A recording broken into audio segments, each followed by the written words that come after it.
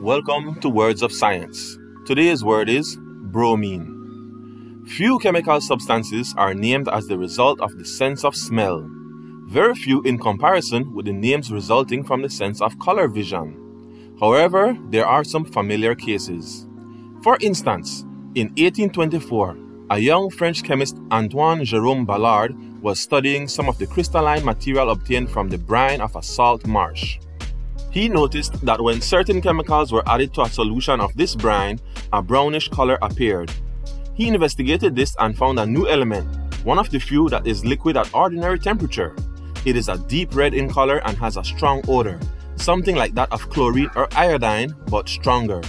Ballard suggested it be called muride, from the Latin muria, which means brine, but this didn't catch on. Instead, the element was named bromine from the Greek bromos, which means stench, in honor of its odor.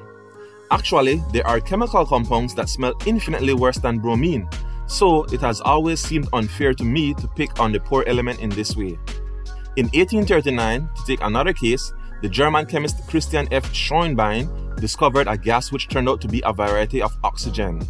Whereas ordinary oxygen had a molecule made up of 2 oxygen atoms, the new gas had one made up of 3 oxygen atoms.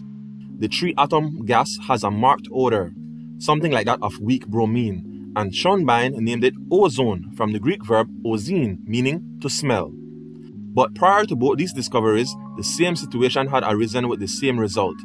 The British chemist Smithson Tennant in 1803 found, when working with crude platinum, that after the platinum had been dissolved in a mixture of acids, a black metallic powder remained behind.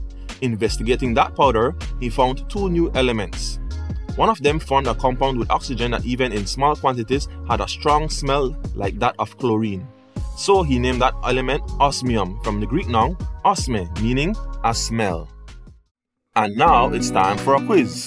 Question number 1. What is the Latin word for brine? Question number 2. What is the Greek word for bromos? And question number 3, what do we call a molecule made out of 3 oxygen atoms? And your answers are, for question number 1, it means brine. For question number 2, it means stench. And for question number 3, the answer is ozone.